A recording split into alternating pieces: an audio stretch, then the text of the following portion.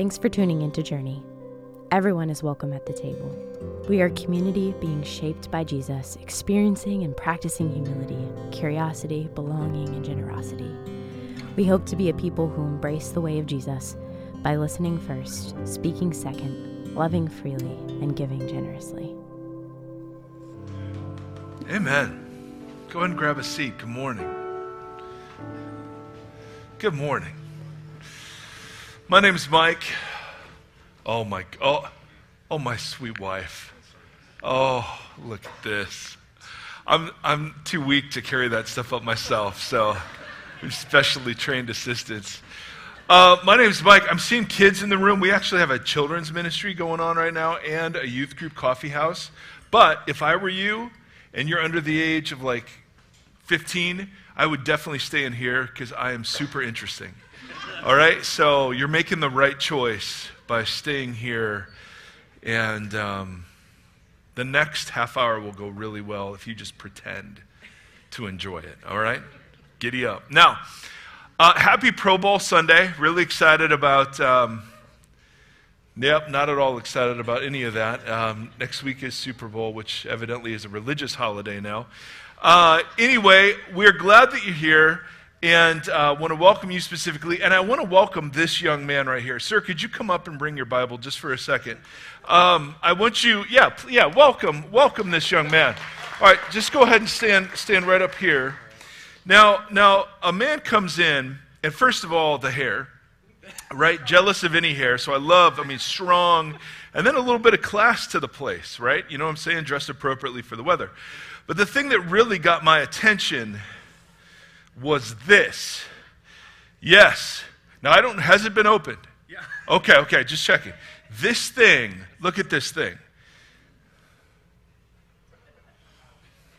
Thank you. Well done. Thank you. That's all I wanted to say. What's your name? Cam? It's my first Sunday here. It's your first Sunday here? Attaboy. They identified you walking in. They're like, hey, this is a new guy, so let's talk about his Bible. I was just impressed. I was just impressed. That's Nick Beret right next to you. He's a good guy. All right, so Cam, why don't you and I have a conversation for the next 30 minutes, all right? Love that. If Cam ever does return, he will sit in the back row. There's no question about that. But you don't come marching into a church with a Bible that is this big and not think someone's going to bless you for that. You know what I'm saying? Like, it's a big deal, literally. Now, I'm going to open my small Bible today.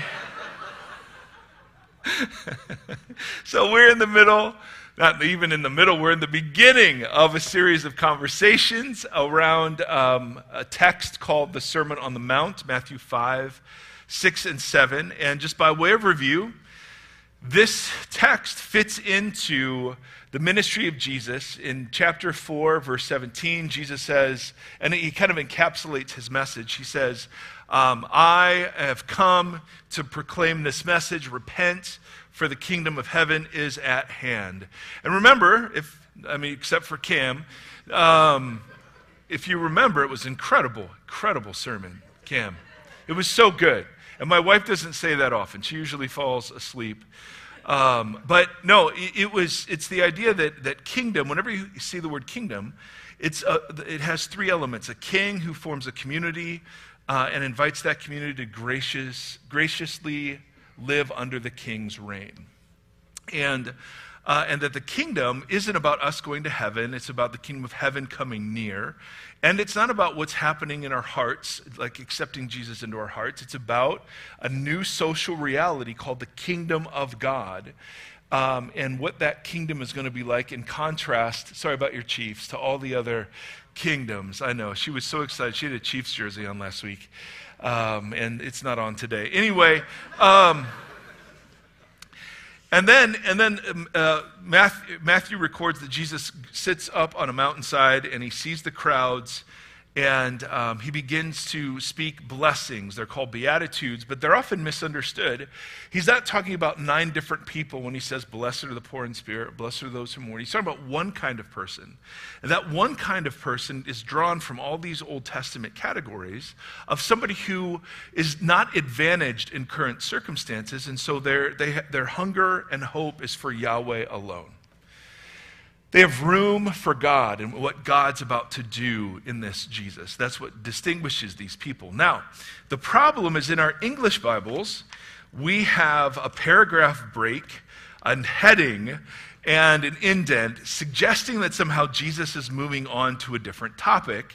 He is not. He's still beatituding when we get to this next part, as we'll demonstrate. Matthew chapter 5, verse 13. They're familiar for those of us who've been in the church for any time. You are the salt of the earth, but if salt loses its saltiness, how can it be made salty again? It is no longer good for anything except to be thrown out and trampled underfoot. You are the light of the world. A town built on a hill cannot be hidden. Neither do people light a lamp and put it under a bowl.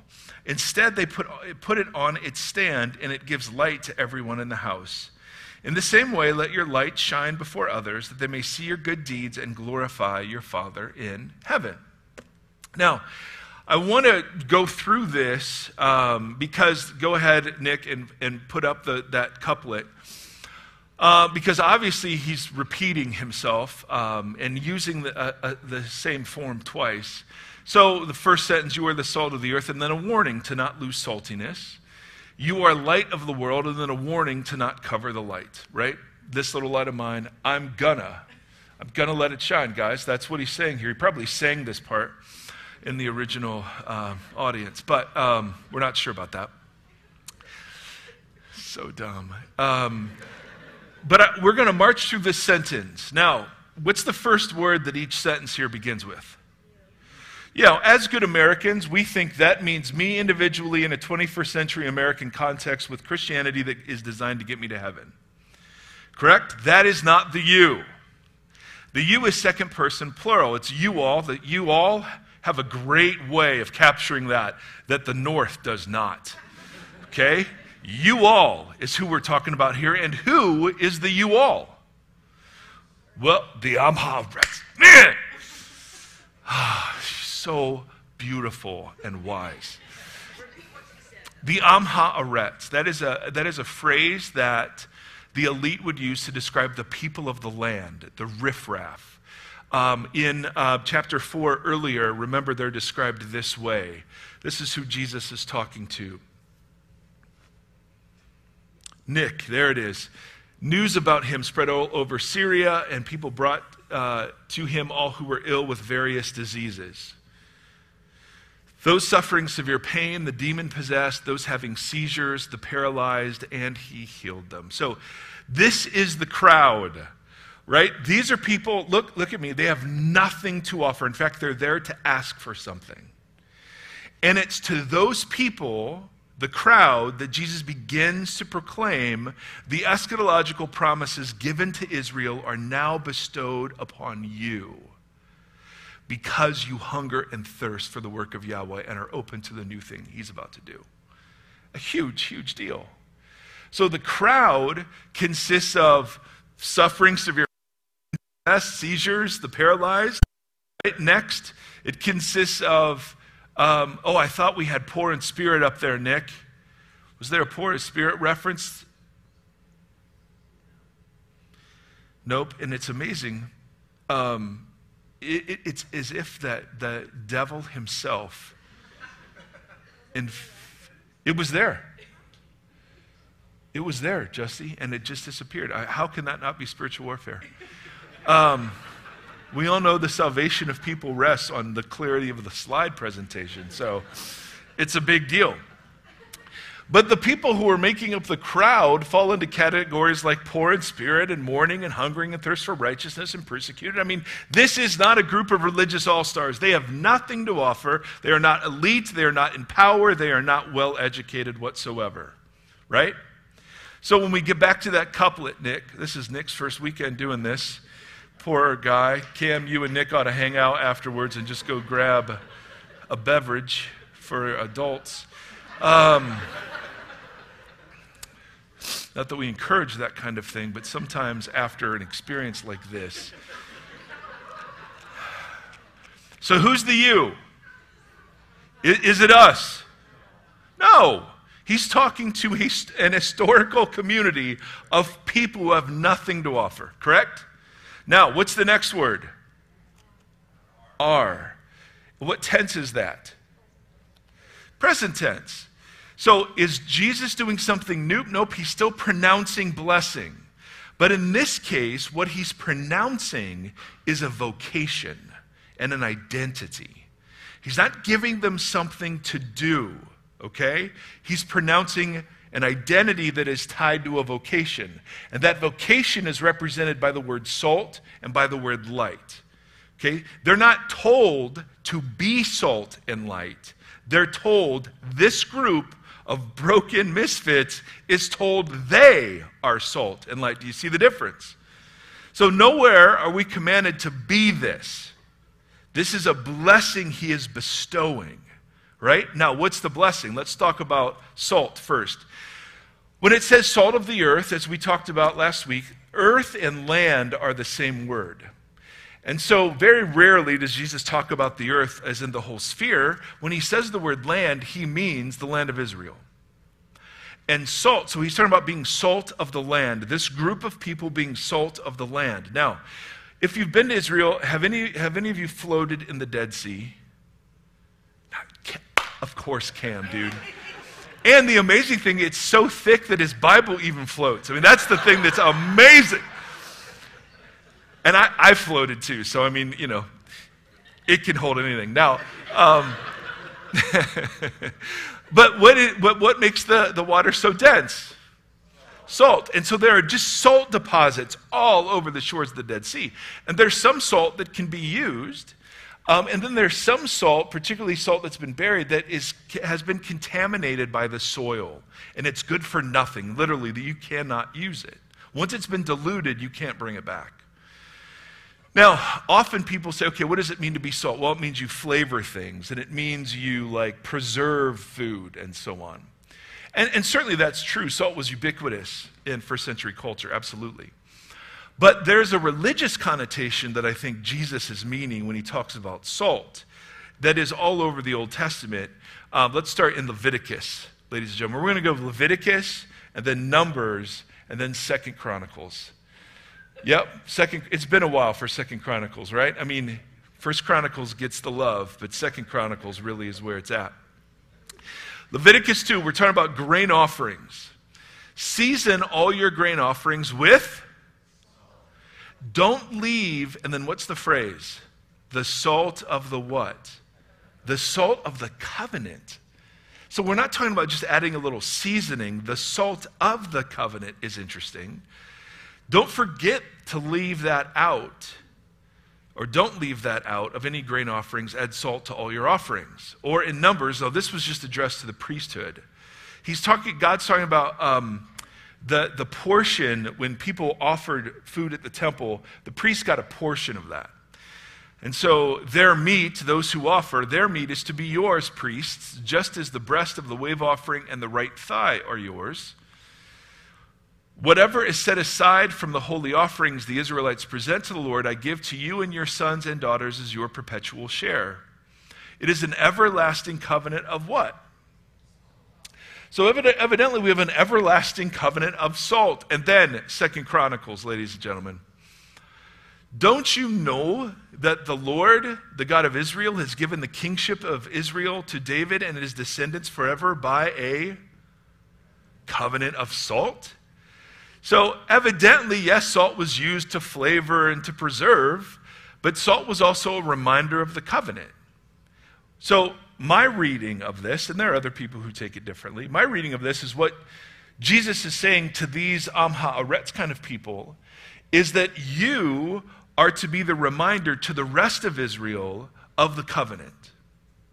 The rest of Israel has given itself over, some to being enriched by being close to those in power who are Roman, some by leaving entirely and focusing on being religiously pure, some on judging the nation of Israel out of their own self-righteousness, others just beginning to advocate armed revolt. But here you are, the people who have nothing to offer. You are to be salt to the land. You are to be the reminder to the rest of Israel about what it means to be Israel. Because the vocation given to Israel was to be the visible representation of the covenant God made with his people. So to be the salt of the land is to be the reminder to the rest of Israel about what it means to be Israel. Makes sense so far? When we talk about light, now this one's pretty easy. This is all over the book of Isaiah. A light to the nations. So it's not world there, it's nation. So listen to me, my people. Hear me, my nation. Instruction will go out from me. My justice will be a what? A light to the nations. In other words, the nations, there'll be a contrast between Israel and the nations. And that contrast is supposed to be positive in a way that illuminates and draws people to Israel. Make sense? Yes. Isaiah 60. Nations will come to your light, and kings to the brightness of your dawn. Matthew even uses this image of light. He quotes from Isaiah 9. Right before we get into the sermon, he says, leaving Nazareth, he went and lived in Capernaum, which was by the lake of the area of Zebulun and Naphtali, to fulfill what was said through the prophet Isaiah, the land of Zebulun and Naphtali, the way of the sea beyond the Jordan, Galilee of the Gentiles. The people living in darkness have seen a great light. On those living in the land of the shadow of death, and a light has dawned. So even Jesus' ministry, Jesus himself was called light as he began to preach throughout the Galilee. So when he talks to his disciples, and these aren't even his disciples yet, all of them, right? They're just a crowd that has nothing to offer. When he talks to them and he says, you are the salt of the land, and you are the light to the nations, he's giving them first an identity that they are to embody, right? Not a list of things to do. But secondly, what he's doing is he's framing their identity around the traditional vocation given to the nation of Israel itself. It's an incredibly messianic claim that Jesus, the king, is now reforming a remnant of Israel around himself, with him at the center. But notice, the people who are proclaimed salt and the people who are proclaimed light have done nothing except show up to listen and be healed. But what do they all have in common? They all have room in their heart for the new thing God is doing. They're not so taken in by the status quo that they're content. These are all the people who find no remedy in traditional Judaism, who've been marked off and cast aside. Now, this next section of about 10 minutes is going to be a little spicy. And by spicy, I mean I'm going to say some things that you might disagree with. And I want you to know your disagreement is totally welcome and encouraged. Okay? I look at my goal as a teacher not to tell you always what the text means, but to stimulate curiosity so that we might go and engage in conversations about this later. So this first part was just saying, hey, here's some context historically about what I think this is getting at. But this next part is, here's what I think this means, and I don't think it means what we all think it means. And whenever I go into these spaces, I don't mean to do that to be provoking. I just mean that to stimulate curiosity for folks to go, I wonder if that's true. Because sometimes the traditional readings of these texts that we were handed aren't always reflective of what the text is actually saying. Are you with me? So if you disagree, man, that is totally welcome. The goal is not for you to agree with me. Okay? The goal is to immerse yourself in the text. So it's part of my job in doing that is to make the text, not make it, but show that I think oftentimes it's misunderstood. So there are a couple of distortions of this passage I want to mention. All right? And here goes. Here goes the spice. Number one, this is, I do not think, but I will begin speaking in pronouncements. I don't think this is a text that mandates individual evangelism. This is written to a community, and it is written to a community that is a charter towards an identity, right? Even the passive phrase, let your light shine, is not something to do. It's simply don't cover it, or don't contaminate the salt that you already are. Right? So the exhortation is to form a kind of community that functions as salt to the land and light to the nations. And I've heard this used, and I've heard that used really in a pressure sort of way, like, you are the only Bible someone's ever going to see. Like, there was this old song by Ray Boltz that was like, thank you for giving to the Lord. I was someone who was changed. Like, you're going to heaven and you're seeing people, and like, because you prayed in Sunday school, this person accepted Jesus. And I'm like, maybe all of that's true, but the pressure that puts on a bunch of people who are demon-possessed and full of seizures, and right? I mean, it's like, wow, so I'm the only hell they may see too. I mean, you're just like, come on. I don't think that's what he's doing here. He's doing something, it's called eschatological.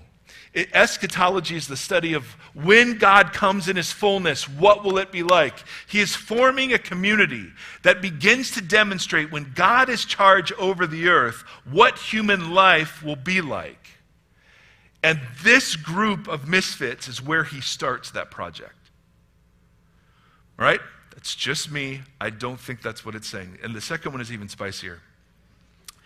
I don't think this is a passage that is teaching the people of God to look at the world and to try to take it over. I don't think this is a passage that's saying, hey, you Am Haaretz, make sure you fight for traditional values and be the guardians of morality in your culture. I don't think that's what he's saying at all. Not at all. The images of salt and light were invitational images.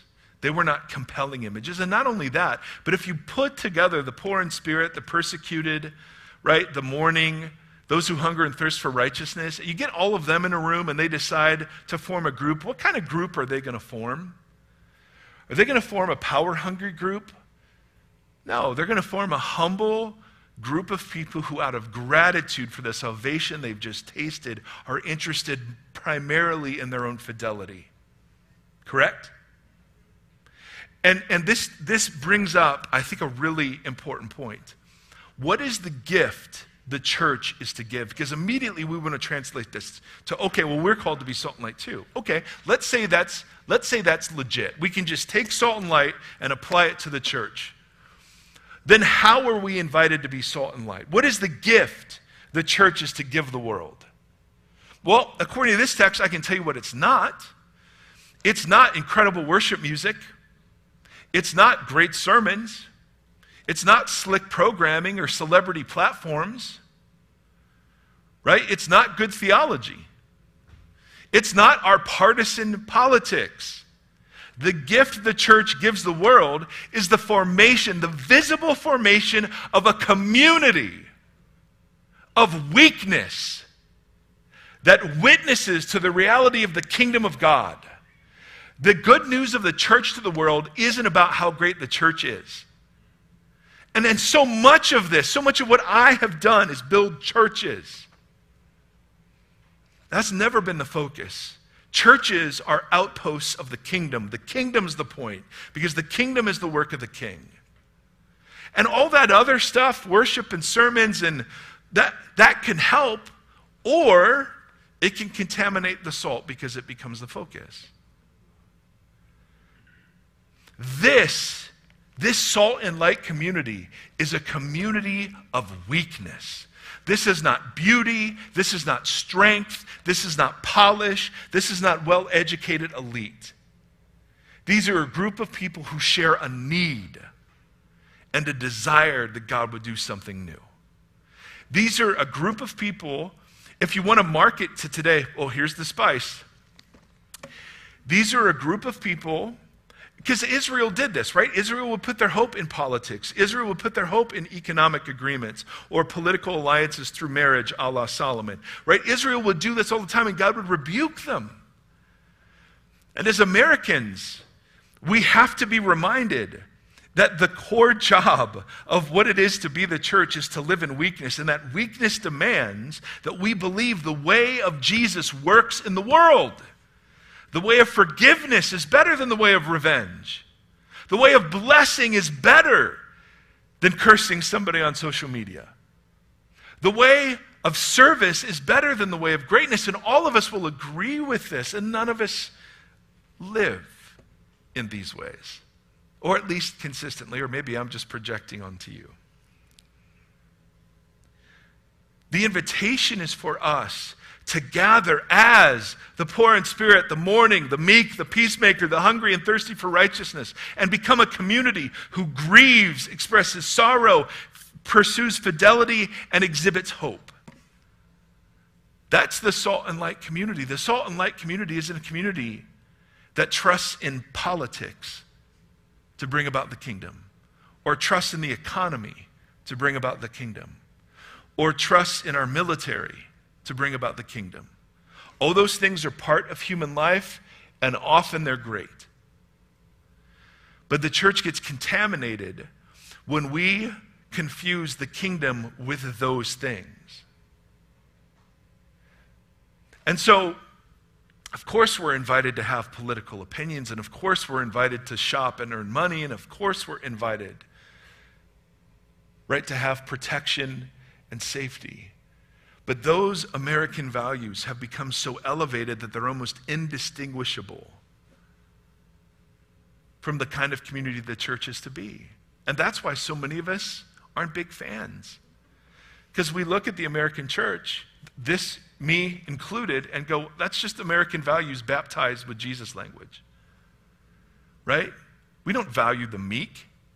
We value the self-important. The poor in spirit, no, we love experts. Right? The mourning, nope, every service has to end in a pretty red bow. And I'm beating up myself.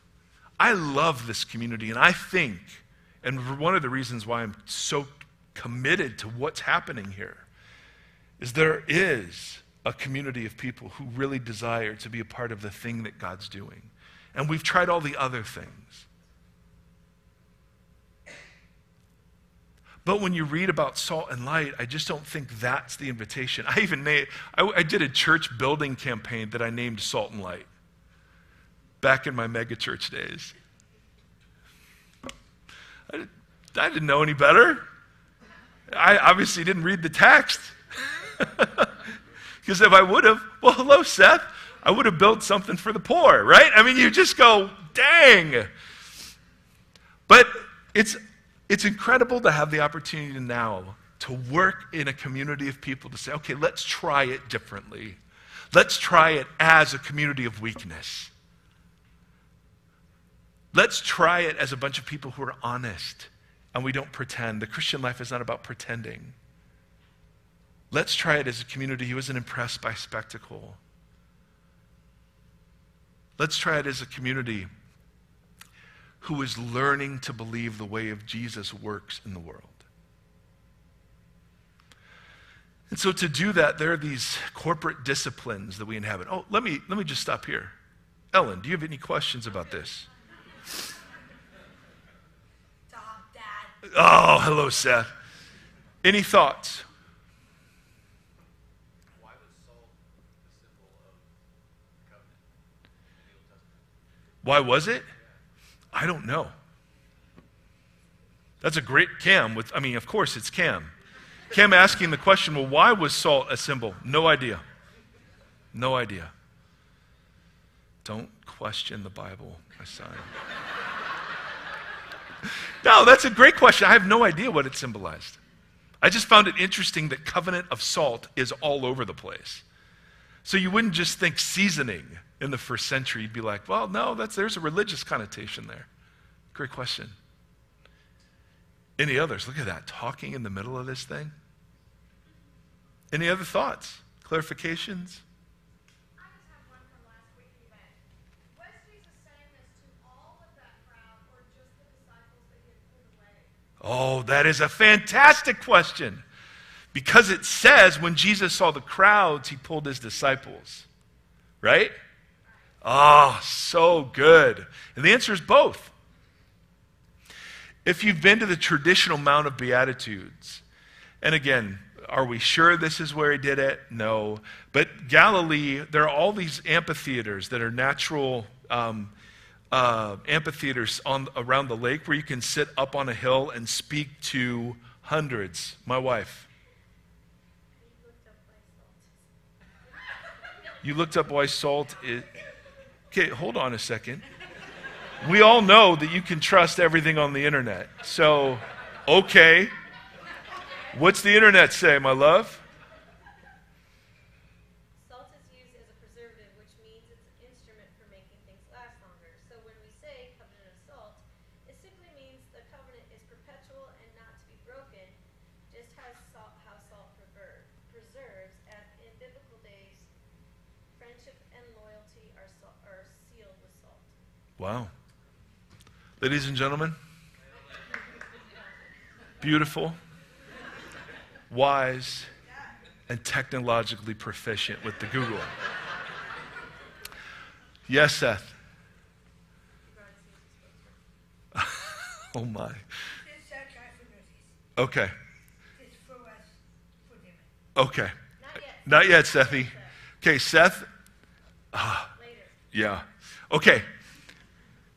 Seth brought a poster of the musical Newsies. Newsies was a movie by Disney with Christian Bale. It became a Broadway musical, which became a movie. The movie was about the musical. So, yes, he has the picture of the movie that was the musical that was a movie. Okay? Just so we're clear. All right, any last thoughts before we wrap this sucker up? Yes, sir. Just back to your statement about whenever you were like strategizing for church planting and stuff, and you were like, had I actually read the text, I would have built something for the poor, done something for the poor. It just got me thinking, like, what can we do as a church for the poor?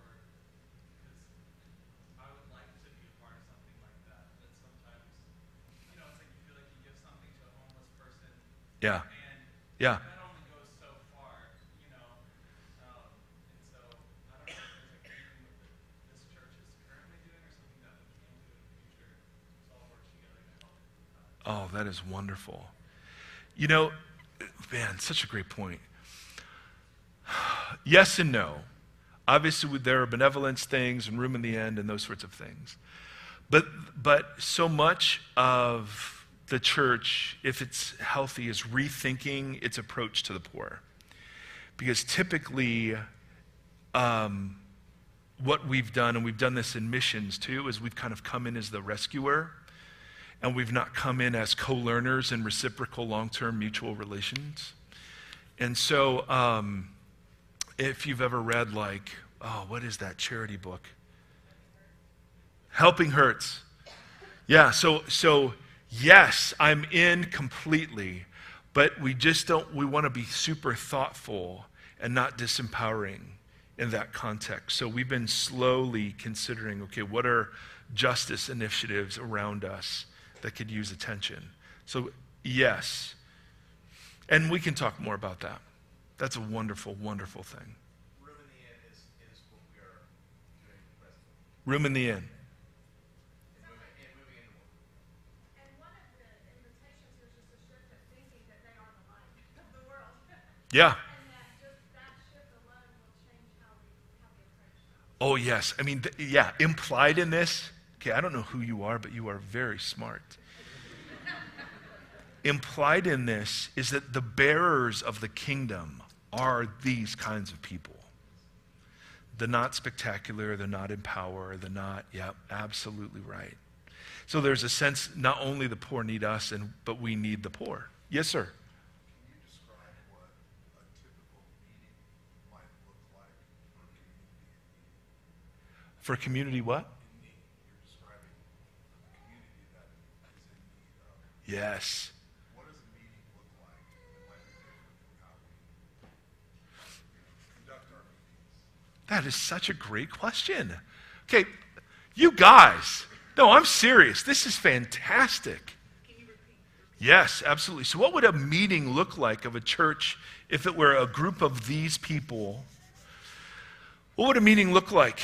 And I would say a couple of things. First, I think one of the things a lot of us are waking up to is that the American way of doing church isn't the biblical way of doing church.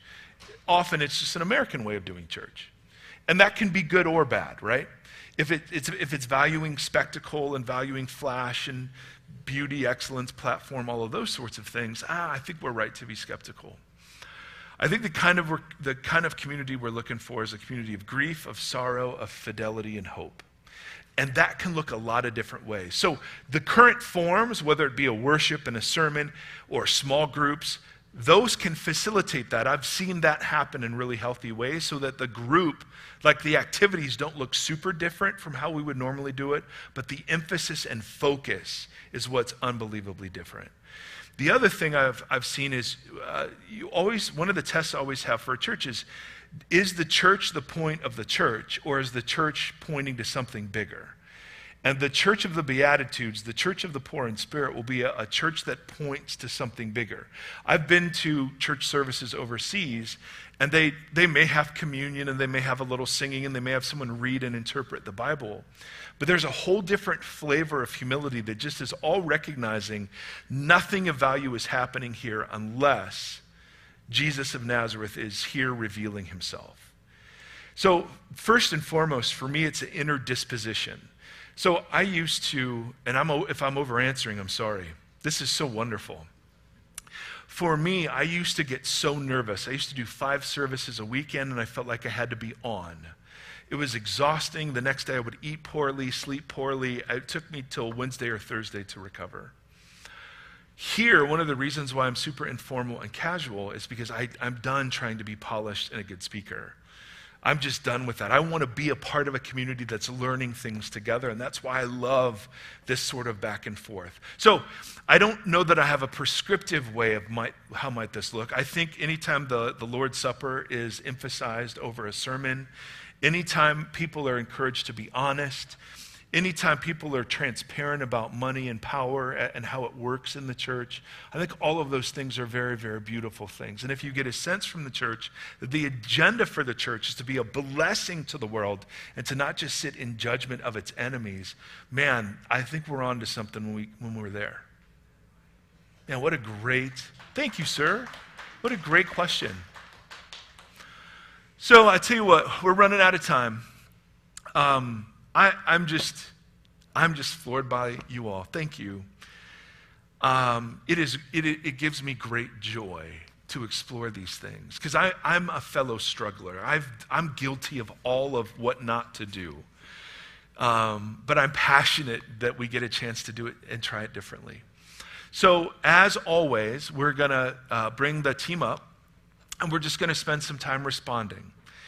And there's so many good thoughts, and I can imagine what God is doing and kind of stirring up our imaginations and our passions and what this might look like.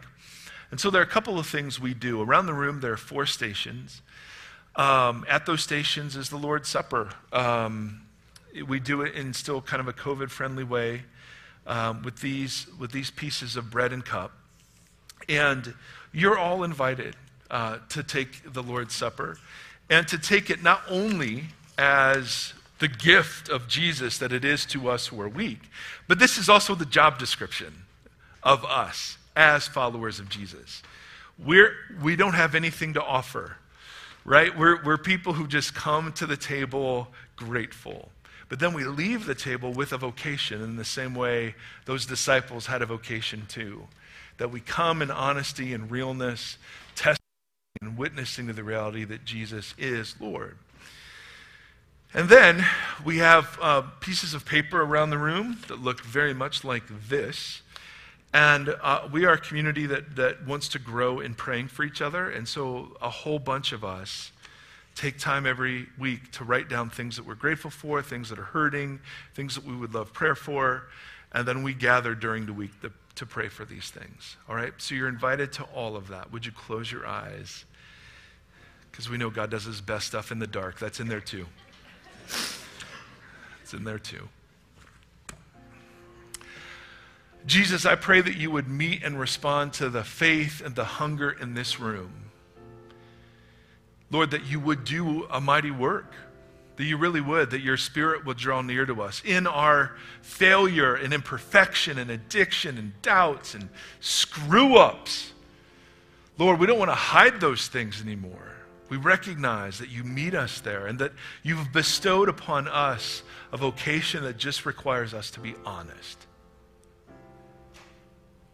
And God, as a couple of people have mentioned, we want to be a community that blesses the poor and the poor in spirit.